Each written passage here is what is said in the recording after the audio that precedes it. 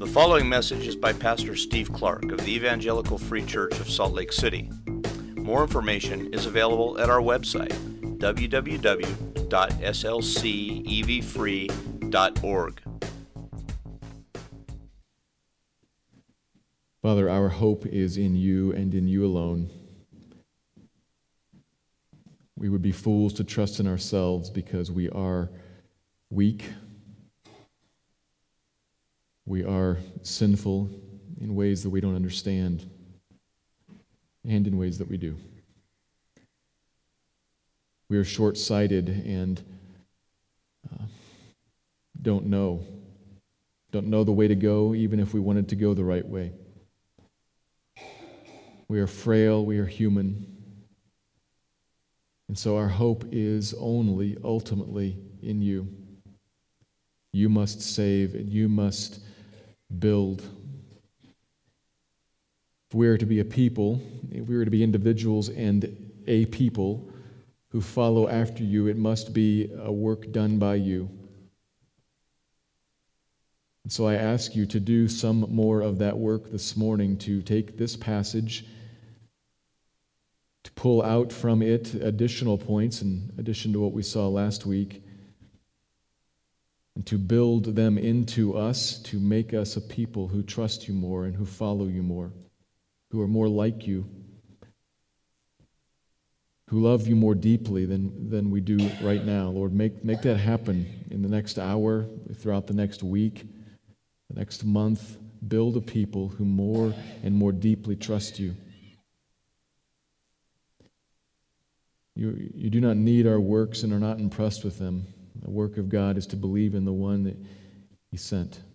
That's what you told us off the lips of Jesus, and we believe that, but help us to believe it. Build trust in us. Build dependence. Speak through this word today, Lord, and highlight the wonder of Jesus. Highlight Him in front of us and draw us to Him and help us to understand hardship and its purpose.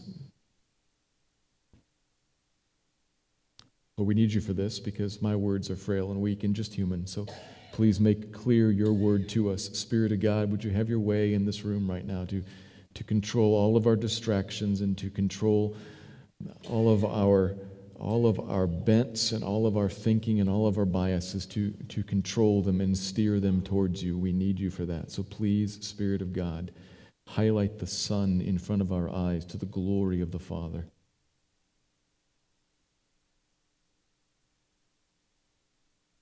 Lord, give order to my words. Make them clear, make them helpful, make them God-honoring, make them true. We look to you and we say thank you for being a wonderful Savior, for clearing away wrath, for developing, for building a church here. Grow it now, we pray. We pray in Christ's name. Amen. We turn our attention this morning again to Acts chapter 16. We're taking 2 weeks to look at this chapter in preparation for a longer study of the book of Philippians. So last week and this week, next week we'll preach on something related to Easter, and then after that we'll start Philippians. Last week I looked at the whole of the chapter, well, most of the chapter from verse 6 to the end, looking at the whole big picture because it all kind of forms a unit that has a central point, which I summarized at the very end with language like this. God is making a new community, emphasis on God. God is making a new community. So let's join Him in His work, worshiping as we work. His work, we work. God is making a new community. Let's worship and join Him. That was kind of the big picture. So that by looking at God at work in the three main individuals in the chapter, who all of them they're all different. They're different ethnicities, different cultures, different backgrounds. But God moves on each of them to draw them out of their predicament, to save, and then to draw them together to form a church. He delivers them all, opens hearts, opens eyes, saves, and forms a new community. That was last week, verses 6 through 40. And we're going to look this week again kind of at the center of that, verses 16 to 34. to make some slightly different points. And really, in a way, this is a standalone sermon, but in a way, this is the third and fourth point to last week's sermon. So they're connected, just too big to preach all at once. Specifically here this morning, we're going to see Jesus as the fulfillment of what everyone is looking for and what everyone actually needs. He's the answer. The answer to our need, but so often it gets blocked out of. He gets blocked out of our view by all the clutter of life, a this world focus. Clouds our sight so we don't see him for who he is, and tragically, very often, most people miss him completely as God moves and kind of clears away the clutter. So we're going to look at that, Jesus as the one that we need but often miss, and God clearing away clutter to help us see. So I'm going to read verses 16 through 34, picking up in the middle of his ministry here in Philippi, Paul's ministry in Philippi. There's already been some success, a little church has formed, but then he meets some new issues here in verse 16. As we, that's this missionary band, as we were going to the place of prayer, we were met by a slave girl who had a spirit of divination and brought her owners much gain by fortune-telling. She followed Paul and us, crying out, "These men are servants of the Most High God, who proclaimed to you the way of salvation." And this she kept doing for many days. Paul, having become greatly annoyed, turned and said to the spirit, "I command you in the name of Jesus Christ to come out of her." And it came out that very hour. But when her owners saw that their hope of gain was gone, they seized Paul and Silas and dragged them into the marketplace before the rulers. And when they had brought them to the magistrates, they said, "These men are Jews, and they are disturbing our city. They advocate customs that are not lawful for us as Romans to accept or practice." The crowd joined in attacking them, and the magistrates tore the garments off them and gave orders to beat them with rods. And when they had inflicted many blows upon them, they threw them into prison, ordering the jailer to keep them safely. Having received this order, he put them into the inner prison and fastened their feet in the stocks. About midnight, Paul and Silas were praying and singing hymns to God, and the prisoners were listening to them. And suddenly there was a great earthquake, so that the foundations of the prison were shaken, and immediately all the doors were opened and everyone's bonds were unfastened. And when the jailer awoke and saw that the prison doors were open, he drew his sword and was about to kill himself, supposing that the prisoners had escaped. But Paul cried with a loud voice, "Do not harm yourself, for we are all here." And the jailer called for lights and rushed in, and trembling with fear, he fell down before Paul and Silas. And then he brought them out and said, "Sirs, what must I do to be saved?" And they said, "Believe in the Lord Jesus, and you will be saved, you and your household." And they spoke the word of the Lord to him and to all who were in his house. And he took them the same hour of the night and washed their wounds. And he was baptized at once, he and all his family. Then he brought them up into his house and set food before them. And he rejoiced along with his entire household that he had believed in God. Stopping there. So, brief summary for those who were not here last week. This missionary band is coming and going from the house of this woman, Lydia, who the Lord had saved in the preceding verses. They're coming back and forth between her house and other places of ministry, the riverside in particular. And as they go back and forth, they are joined by a fifth member now of their little missionary team, a demon-possessed slave girl. She has a spirit of divination that allows her to see and then to forecast the future, unknown things, unseen things. She's gained a lot of money for her owners. She was just a tool for their gain. But she follows them back and forth, crying out, crying out, crying out. These men are talking about salvation, and of course that's true. So what's the problem here? Why does Paul get annoyed by that? And it's not just because, we talked about this a little bit last week, not just because she's bothersome personally or her voice is annoying or something like that. It's because of what's going on here with a demon affirming Christ. Jesus, and Paul in Jesus' service, can't allow the two of these to stand. If we have a situation going on here where to allow this voice to continue to testify to Jesus would be to give it some legitimacy, to give it a standing, a bit like, maybe you remember back in school, that kid in class who was constantly talking to the rest of the class about what the teacher was doing, about what the administration was doing, about what was going to happen next week.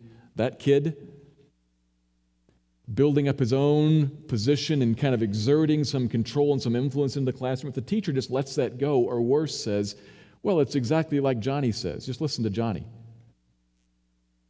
then the teacher is affirming and elevating Johnny over everybody else and kind of giving some legitimacy to that. Jesus cannot give legitimacy to a demon. Well, just listen to the demon. He's right. He knows. So he confronts that through Paul and throws it away, casts him out, which aggravated the slave girls' owners because Paul just killed their cash cow.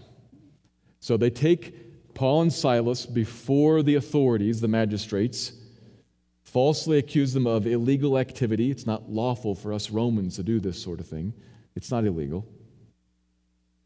But the magistrates don't bother to think things through and check the facts. They just beat them and throw them into prison. And they're locked up in the prison, in the inner part of the prison, and locked in stock. So they're kind of threefold contained. And as they sit locked there in prison, Paul and Silas are filled with rejoicing, praying and singing hymns to God. Clearly audible to the other prisoners, verse 25, they were listening. And then the earthquake comes. The hand of God shakes everything, destroys the bond, and lets them all free, though they don't run away. This creates the scene with the jailer. He's about to kill himself because he knows, as a former Roman soldier, this jailer would have been a former Roman soldier, he knows that prisoners entrusted to his care, if they escape, his life is forfeit. So he awakes in the middle of the night after minding his business all day long, just doing what he was told by the magistrates. I lock him up, I go to bed, I wake up, I'm a dead man. About to kill himself. Until Paul intervenes and says, no, nobody's left. We're all here. And shocked by that, he asks, what do I have to do to be saved? We don't actually get the gospel message. We just get, believe in the Lord Jesus, and you'll be saved, you and your household. And so he does, and is delivered from sorrow to joy. But notice even he was delivered first from mind my own business indifference to great despair and sorrow, and then to joy. We'll come back to that too. That's the passage. We're stopping there this week. I'm going to draw two more observations out of this piece of the central piece of the chapter, and together they make this one point. Let me summarize it in this sentence. God is at work, similar to last week, God is at work to display Christ, even and particularly amidst hardship and suffering. So the two additional points I'm adding in this morning: to display Christ, even and especially amidst hardship and suffering. Those are the two additional points I'm working on this morning. Let's begin with displaying Christ. First main observation: God is at work to honor Christ, to display Christ as the true Lord and Savior. This must be paired up with what we saw last week. Last week, to refresh your memories, my two main points: God is at work to expand the kingdom. God, emphasis on God. And the second point, He's at work to save individual people. And those 2 points are true. We saw those clearly from the text. But this third point is necessary to add in, or else we would just think only of God and only of people. There's a third point here. God is in this world, in this city of Philippi, particularly interested in elevating Jesus Christ, of lifting Jesus Christ up and showing that this one right here, Jesus, is the true Lord and the true Savior. And I'm using those terms in particular, not because they are tried and true Christian terms, Jesus our Lord and Savior, because of what they mean and because of a contextual issue here. What they mean, that Lord, He is ruler, king, authority, guide, champion, Lord, and Savior. He is deliverer, the one who brings people out from trouble and threat into life and blessing. He is Lord and Savior. And that is necessarily known and proclaimed throughout all of the earth. Jesus is the Lord and the Savior. So we need to see that just as Christians, we need to understand that that's who Jesus is. And particularly, that's going to become an issue in the book of Philippians. Philippi, you might recall from last week's text, Philippi is a Roman colony filled with Romans, populated at two different times by discharged Roman soldiers. This is a heavily militarily influenced town, very Roman. Who do you think they think is Lord and Savior? Caesar. Those two terms were even used of Caesar. It was even said of Caesar, he is King of Kings. I thought it was a Christian terminology. Well, it is, but it was also said of Caesar, he is King of Kings. He is Lord. He is the Savior of those in his realm. So everybody in this town has a thought, I know who the Lord is, I know who the Savior is, and that's going to be confronted by God at work to say, let me show you, let me display who the true Lord and the true Savior is. It is not an accident that the book of Philippians includes the passage, and God the Father exalted, highly exalted this one, Jesus Christ, and gave him the name that is above every name, that at the name of Jesus every knee should bow and every tongue confess that Jesus Christ is Lord. That's the name. Very often Christians misunderstand that Jesus is the name, or maybe Christ is the name. No, the name is Lord. And that name was given to Jesus Christ. So that when everybody hears Jesus Christ at his name, the Lord, and bow. God is at work to lift up Jesus Christ as the Lord, as the Savior. And we'll come to that sometime down the road when we come to Philippians. Right now what we see is some of God at work to do that, which Philippians talks about, to highly exalt this one, Jesus Christ. Verse 16, who or what is Lord over the slave girl? It would seem from looking at it that the demon is, or maybe the men are. They both are exercising control over her. Who reigns over her? Who is supreme, spiritually speaking, over her and over the spirit realm at work here? The demon is. And then when Paul and Silas are arrested, who decides what does and does not happen in Philippi? Who decides what does and does not get talked about in the public sphere in this Roman town? It would seem that wealthy people, crowds, and magistrates who rule in the name of the Lord Caesar decide what does and does not happen. That's what it looks like from the outside. And into that realm, to compete for that throne, that name, steps God with Jesus the Christ. I will bring him in, and I will, in the name of the Lord Jesus, cast out this demon. And in the name of the Lord Jesus, I will break apart this dungeon, and I will command the jailer to be baptized in the name of the Lord Jesus. Actually uses the word Lord there. This is God at work to show the one who actually is in charge. To tear down all rivals to the throne. This Jesus. We have to stop and think, because we are far too familiar with even the terminology, Jesus is Lord. We are far too familiar with the tendency, or at least the expressed desire, to follow what it is that Jesus commands, to do whatever Jesus teaches.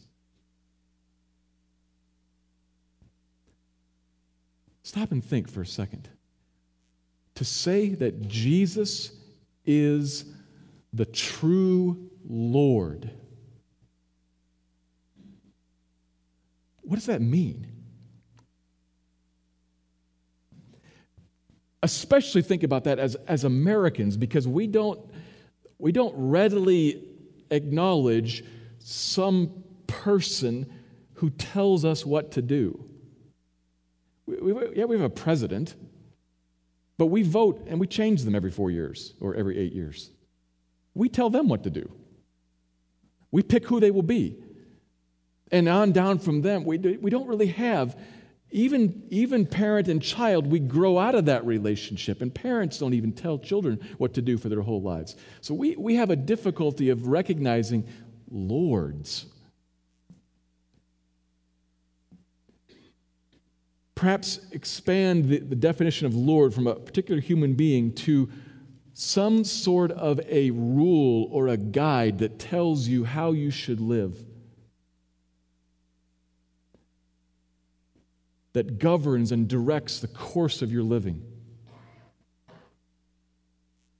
You do obey things in this world. You are drawn to give allegiance to things.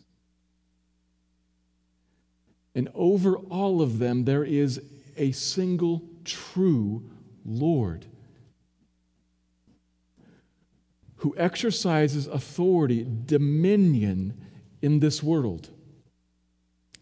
And gloriously, it is a dominion that is tied to a saving work, because he is the true Savior as well. Every situation here where he exercises Lord, it's paired with Lord to save.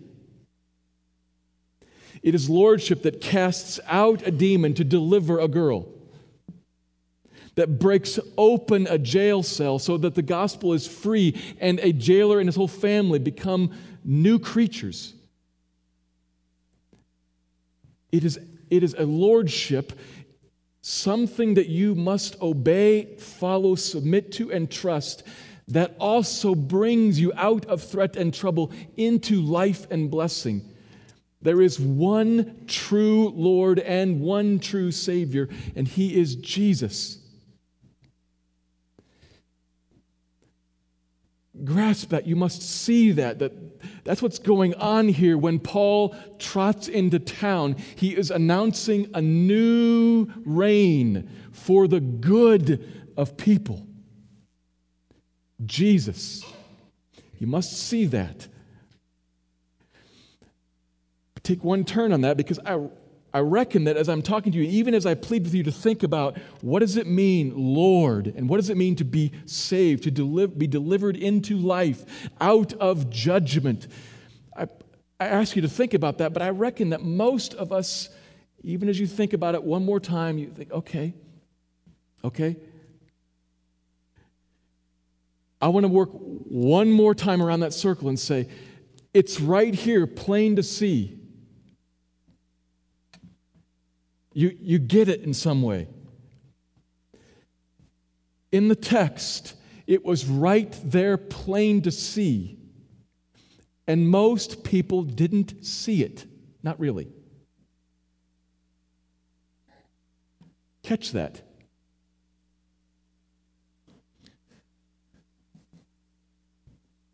Verse 18. I command you in the name of Jesus Christ to come out of her. And it came out that very hour. Verse 19, and when her owners saw it, they broke out in praise and thanksgiving, because God had shown them who the true ruler was and where life was found.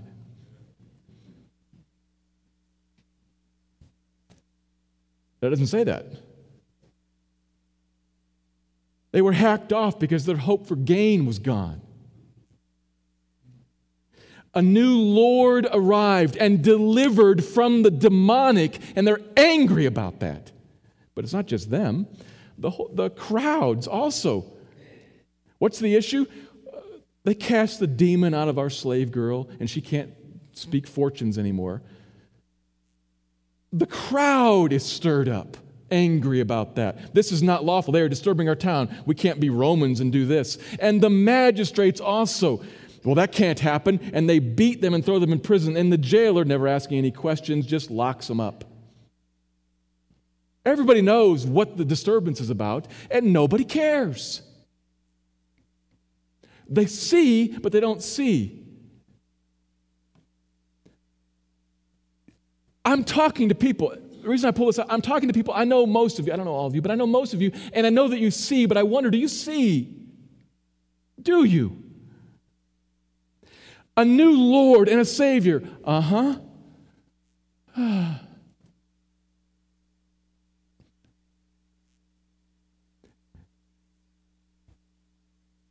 Brothers and sisters, I'm speaking to the Christians here. As I said, I don't know everybody. I don't know if everybody's a Christian here. Probably not, given numbers. I'm speaking to the Christians here. The world is full of many things that call for your allegiance and promise to deliver you to life. Full of authorities, full of guides, full of dominating influences. Christian, that you give your life to. I'm talking about things so simple as the teenager who spends an hour in front of the mirror to look just right. Why is that? Why is that, teenager? Why is that? I was a teenager. I know the answer to that. I'm asking you to ask rhetorically, which means without answering, to ask yourself why that is. That's a small, little, simple thing. There is an influence, there is a power out there that tells you what you must look like and how you must be. And if you are that, then you will find blessing and life and acceptance and joy. There's a Lord and a Savior offered there to you, not in a single person, but in this culture. I'm talking about little, simple things like that. And then much bigger things where we obey in fear people and rulers like bosses.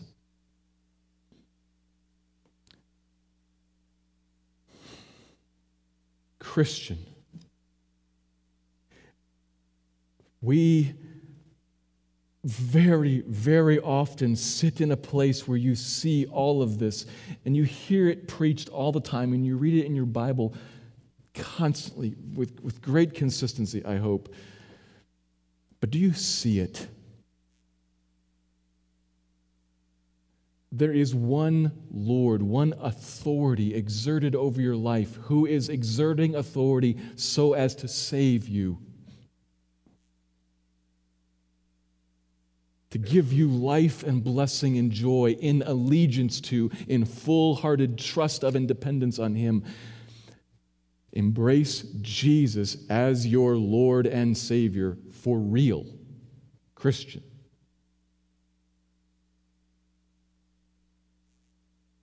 And I'm sure there are some here who are not Christians, and what I mean by that, embrace Jesus as your Lord and Savior, has everything to do with the fullest sense of those words, Lord, as the one who is in charge of your life, and Savior, the one who delivers you from the wrath of God, ultimately.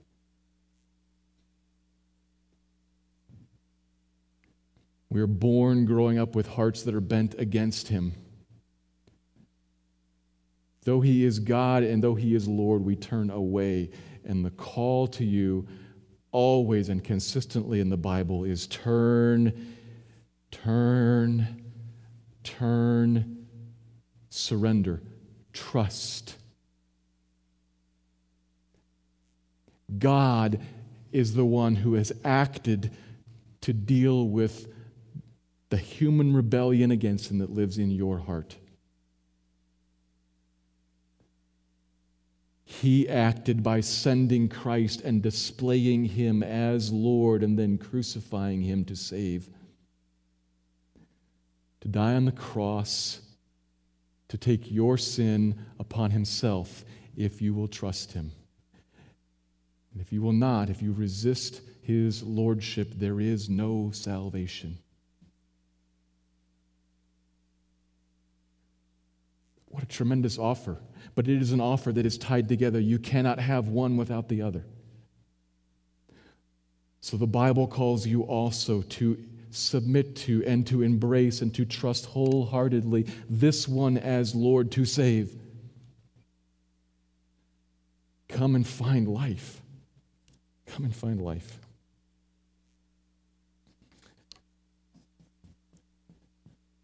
So you hear me saying this. You hear me calling us to embrace Christ and see the work of God to lift up this Jesus as the true Lord and the true Savior in front of us, to bring his authority into our lives to save us. You hear me saying all that, and in some way, I reckon that in some way it resonates. But in some way also we struggle to see. There are many other distractions, many other offerings of lords and saviors in the world. And the text shows us one way that God sometimes acts to strip away the distractions so that we can see better. That takes us to the second point. God intends, and I'll say before I say this, I need to encourage you to keep listening. Because I don't know where you're coming from, but I'm going to say it like it is. And some of us might say, "No way. I'm out." Keep listening. This comes out of Paul and Silas's punishment at the hands of the authorities and the initial despair and near suicide of the jailer. Here's the point. God intends that there be suffering in this world so as to show the surpassing worth of Christ.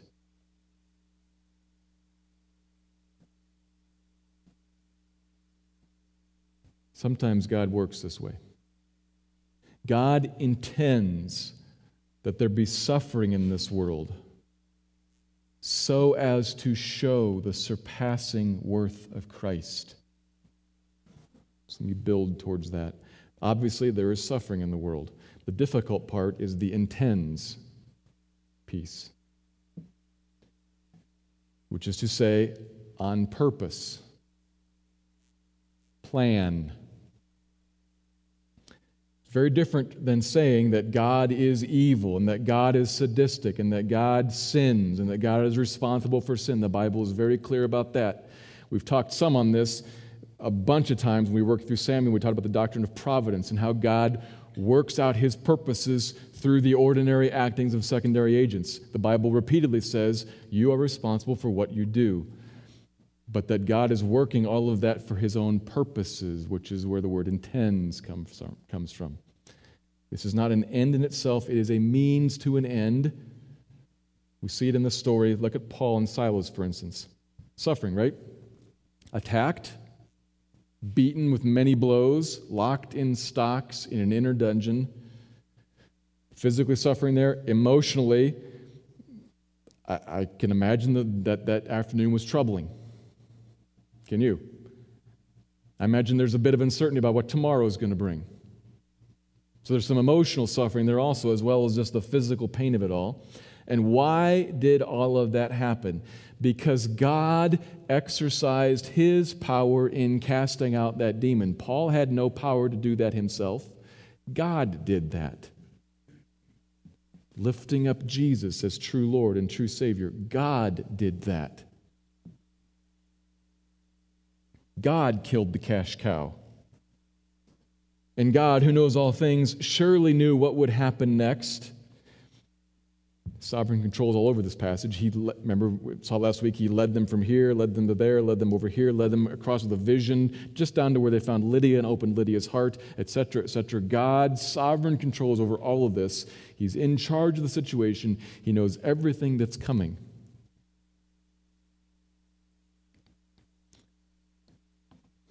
And if you or I, or certainly God, know that a course of action will get a particular result, and then we perform that course of action anyway,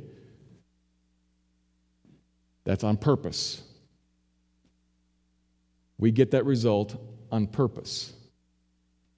We intend, not an accident or an unforeseen byproduct. God intends that there be suffering. And by the same logic, he intends the emotional anguish and despair of the jailer.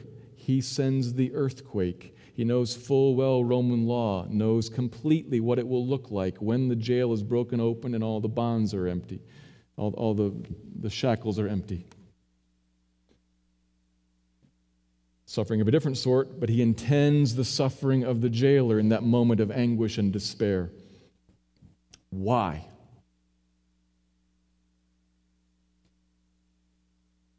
Why? Because suffering can often lead to seeing.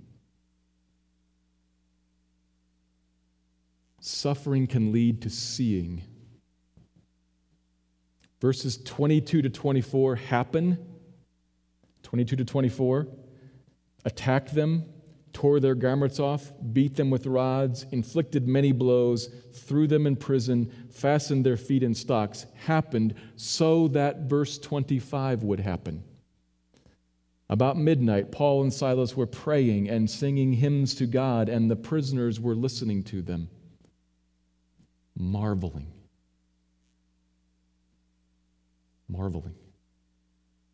wondering.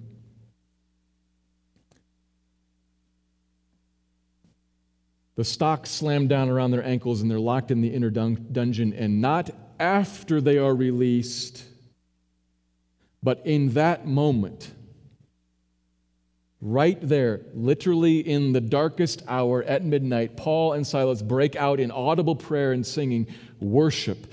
They see something. In the midst of the darkness, they have light to see. The two of them right there themselves have light to see the sufficiency of Christ, able to sustain their own souls, able to save them themselves. Paul and Silas see Christ as true Savior.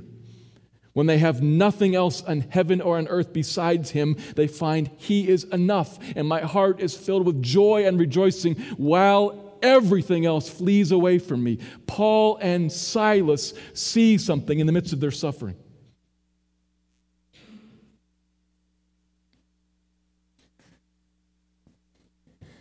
That often gets lost on us when we have Christ and everything else under the sun.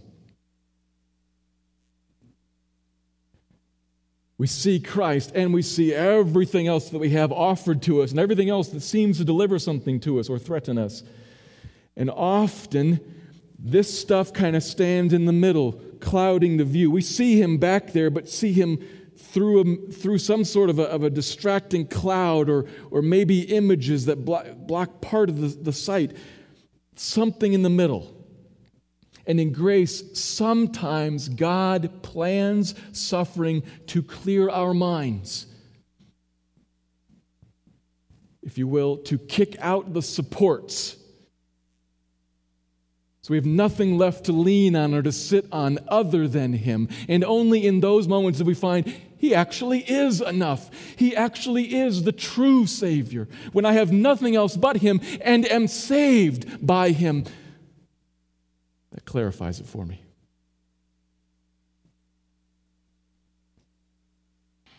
Paul and Silas find that, and he's speaking and helping to see all the other people all around him. Everybody else in that jail is seeing something too. Verse 25 says, they were listening. and likely thinking, if you fill in the blanks, whatever these men are feeding on in their souls, I need that too because I'm in the same predicament. And do not feel like that.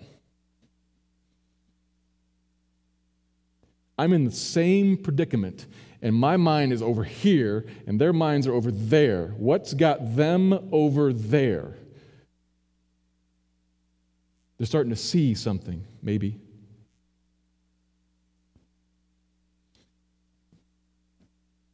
And of course, God is working in the jailer too, bringing his world crashing down so as to bring him to seek Christ and find joy there. Verse 34, he rejoiced along with his entire household that he believed in God. So what's the point here? The great problem that we all struggle with is a this world focus, a looking at the various offers of things to give allegiance to, lords to follow, and the promises of life that they hold out in front of us, the saving false promises of this world focus. And sometimes God graciously, and I say that carefully because I know that's the part that's hard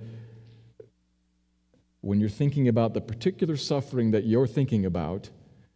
God graciously is hard to put together with that sometimes. But God graciously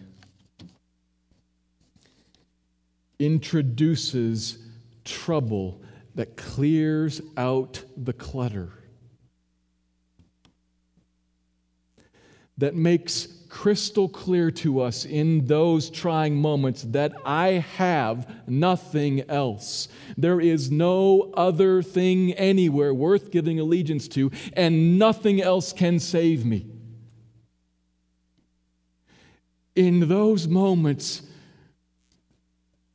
through great hardship, absolutely, but in those moments, in great hardship, glory is it's just possible that glory might blossom over you and might cover you in great joy and in great delight, because you might find right in the midst of, and only in the midst of that deep despair, the true Lord and the true Savior who brings to you great rejoicing that you have been found by Him, made new by Him, brought from death to life by Him and by nothing else.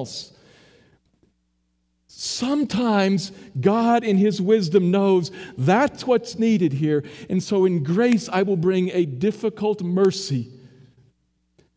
A mercy that does not just leave them where they should be in their deluded following of false gods. I will introduce myself to them by taking everything else away. I grant you that's a hard message. I will also grant you that when that message applies most acutely to me, I don't always do well with that. I'm not just talking about what you need to get, okay? But this is the truth, and it'll set you free if you get it. If you can, with eyes like this, look at the suffering and the hardship that God has intended to come to your life. And there is no suffering and hardship in your life that He has not intended.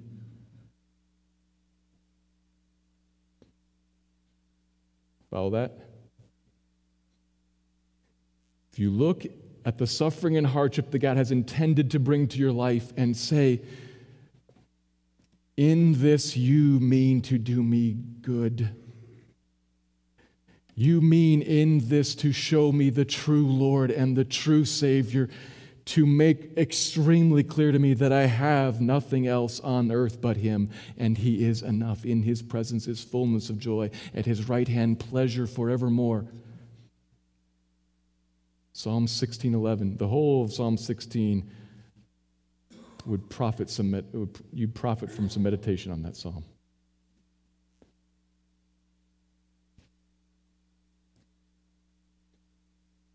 Christian, God is at work to lift up in front of you Jesus as the true Lord and Jesus as the true Savior, because He is the Lord and because He is the Savior. And you can be saved today. I'm talking to a Christian, so you are saved from the wrath of God. Amen, amen, amen, amen. But you can be saved today from walking through this world burdened by sin and struggling in sorrow. Can you get rid of sorrow? Nope. I'm just talking about that. God will bring sorrows, but you can rejoice in the sorrows. Amazing. Paul talked about living a life rejoicing and sorrowing. Rejoicing and sorrowing.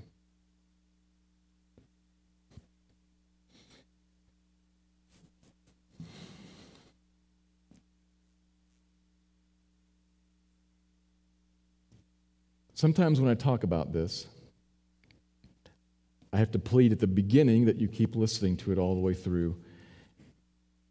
And I have to plead at the end that you deal with it before God with sort of an open-handed heart. Because I have some awareness of some of what suffering and hardship means. Just a little bit in my own life, but I talk to lots of people. I have some awareness of that. And I know hardship is hard and suffering is painful.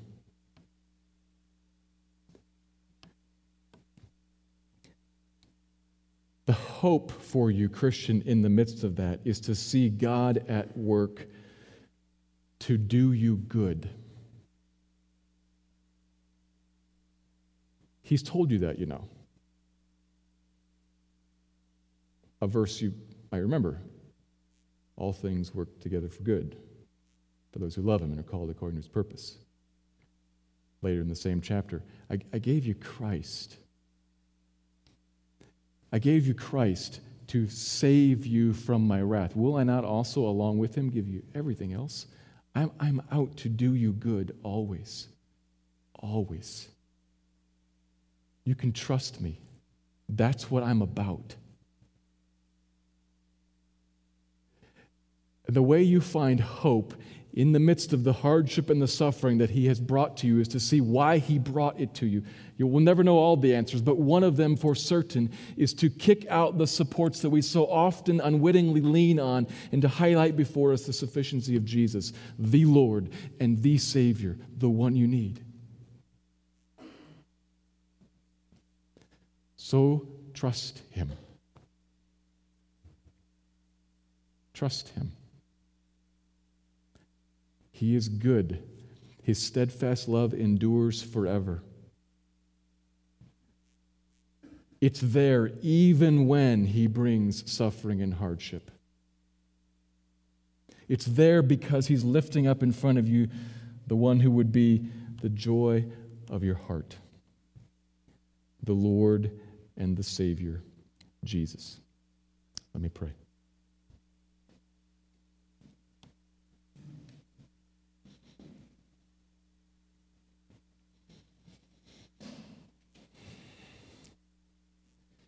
Father, we read here of how you started a church in Philippi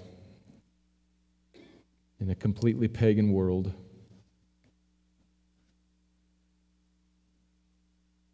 You started it through great sovereign work. You built it through hardship.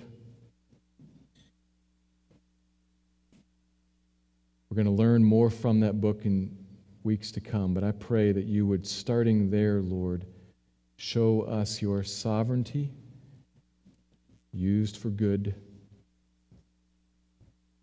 Show us your sovereign use of suffering, even used for good. Clear away the line of sight that is blocked often. Clear away the line of sight between our eyes and Jesus. Build faith in your people, please. convince some, Lord, even now there are some who are wrestling, I would expect, who are wrestling.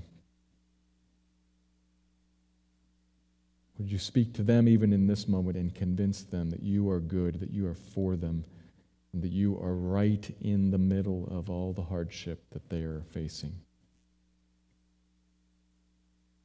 Right in the middle of it, to fasten them more tightly to Jesus. Convince them of that, Lord. Speak that truth to them and convince them in their hearts. Build a church, Lord, that looks to you always, that is increasingly not swayed by the offers of the world, and increasingly deals with difficulty in a God-honoring, rejoicing way. Give us hearts like Paul and Silas that in the midst of hardship can sing and rejoice. That is not common. Would you build that, please, in me and in our church? Lord, use the book of Philippians as it comes to us to build trust and to build joy, to build allegiance. Bring honor to the Lord and Savior. Bring life to his people, us. Thank you for your word. Thank you for this day. Be honored in it, we pray. Thank you. Amen.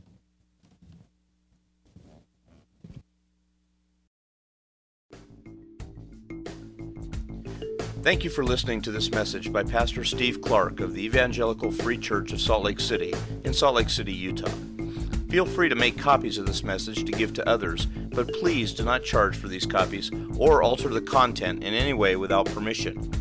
We invite you to visit our website at www.slcevfree.org or call us directly at area code 801-943-0091. Our mailing address is Evangelical Free Church of Salt Lake City, 6515 South Lion Lane, Salt Lake City, Utah, 84121.